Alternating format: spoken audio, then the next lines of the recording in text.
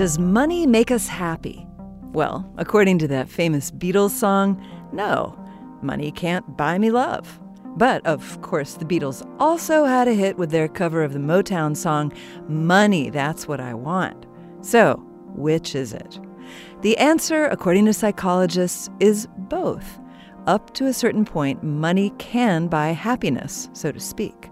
After all, without enough money for food, clothes, shelter, and other basic necessities, it would be hard to feel very happy. But once the basics are covered, money alone doesn't equate with happiness. Put another way, having more and more money doesn't necessarily make you happier. Dozens of studies back that up. Rather, according to a lot of research, happiness depends not so much on exactly how much money you have as on how you spend it.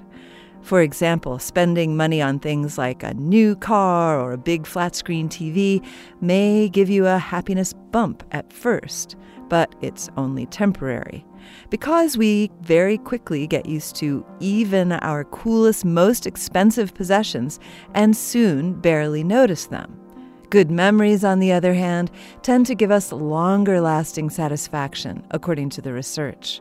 Spending money on things like travel, going out with friends, and generally having interesting experiences is more likely to raise our happiness quotient.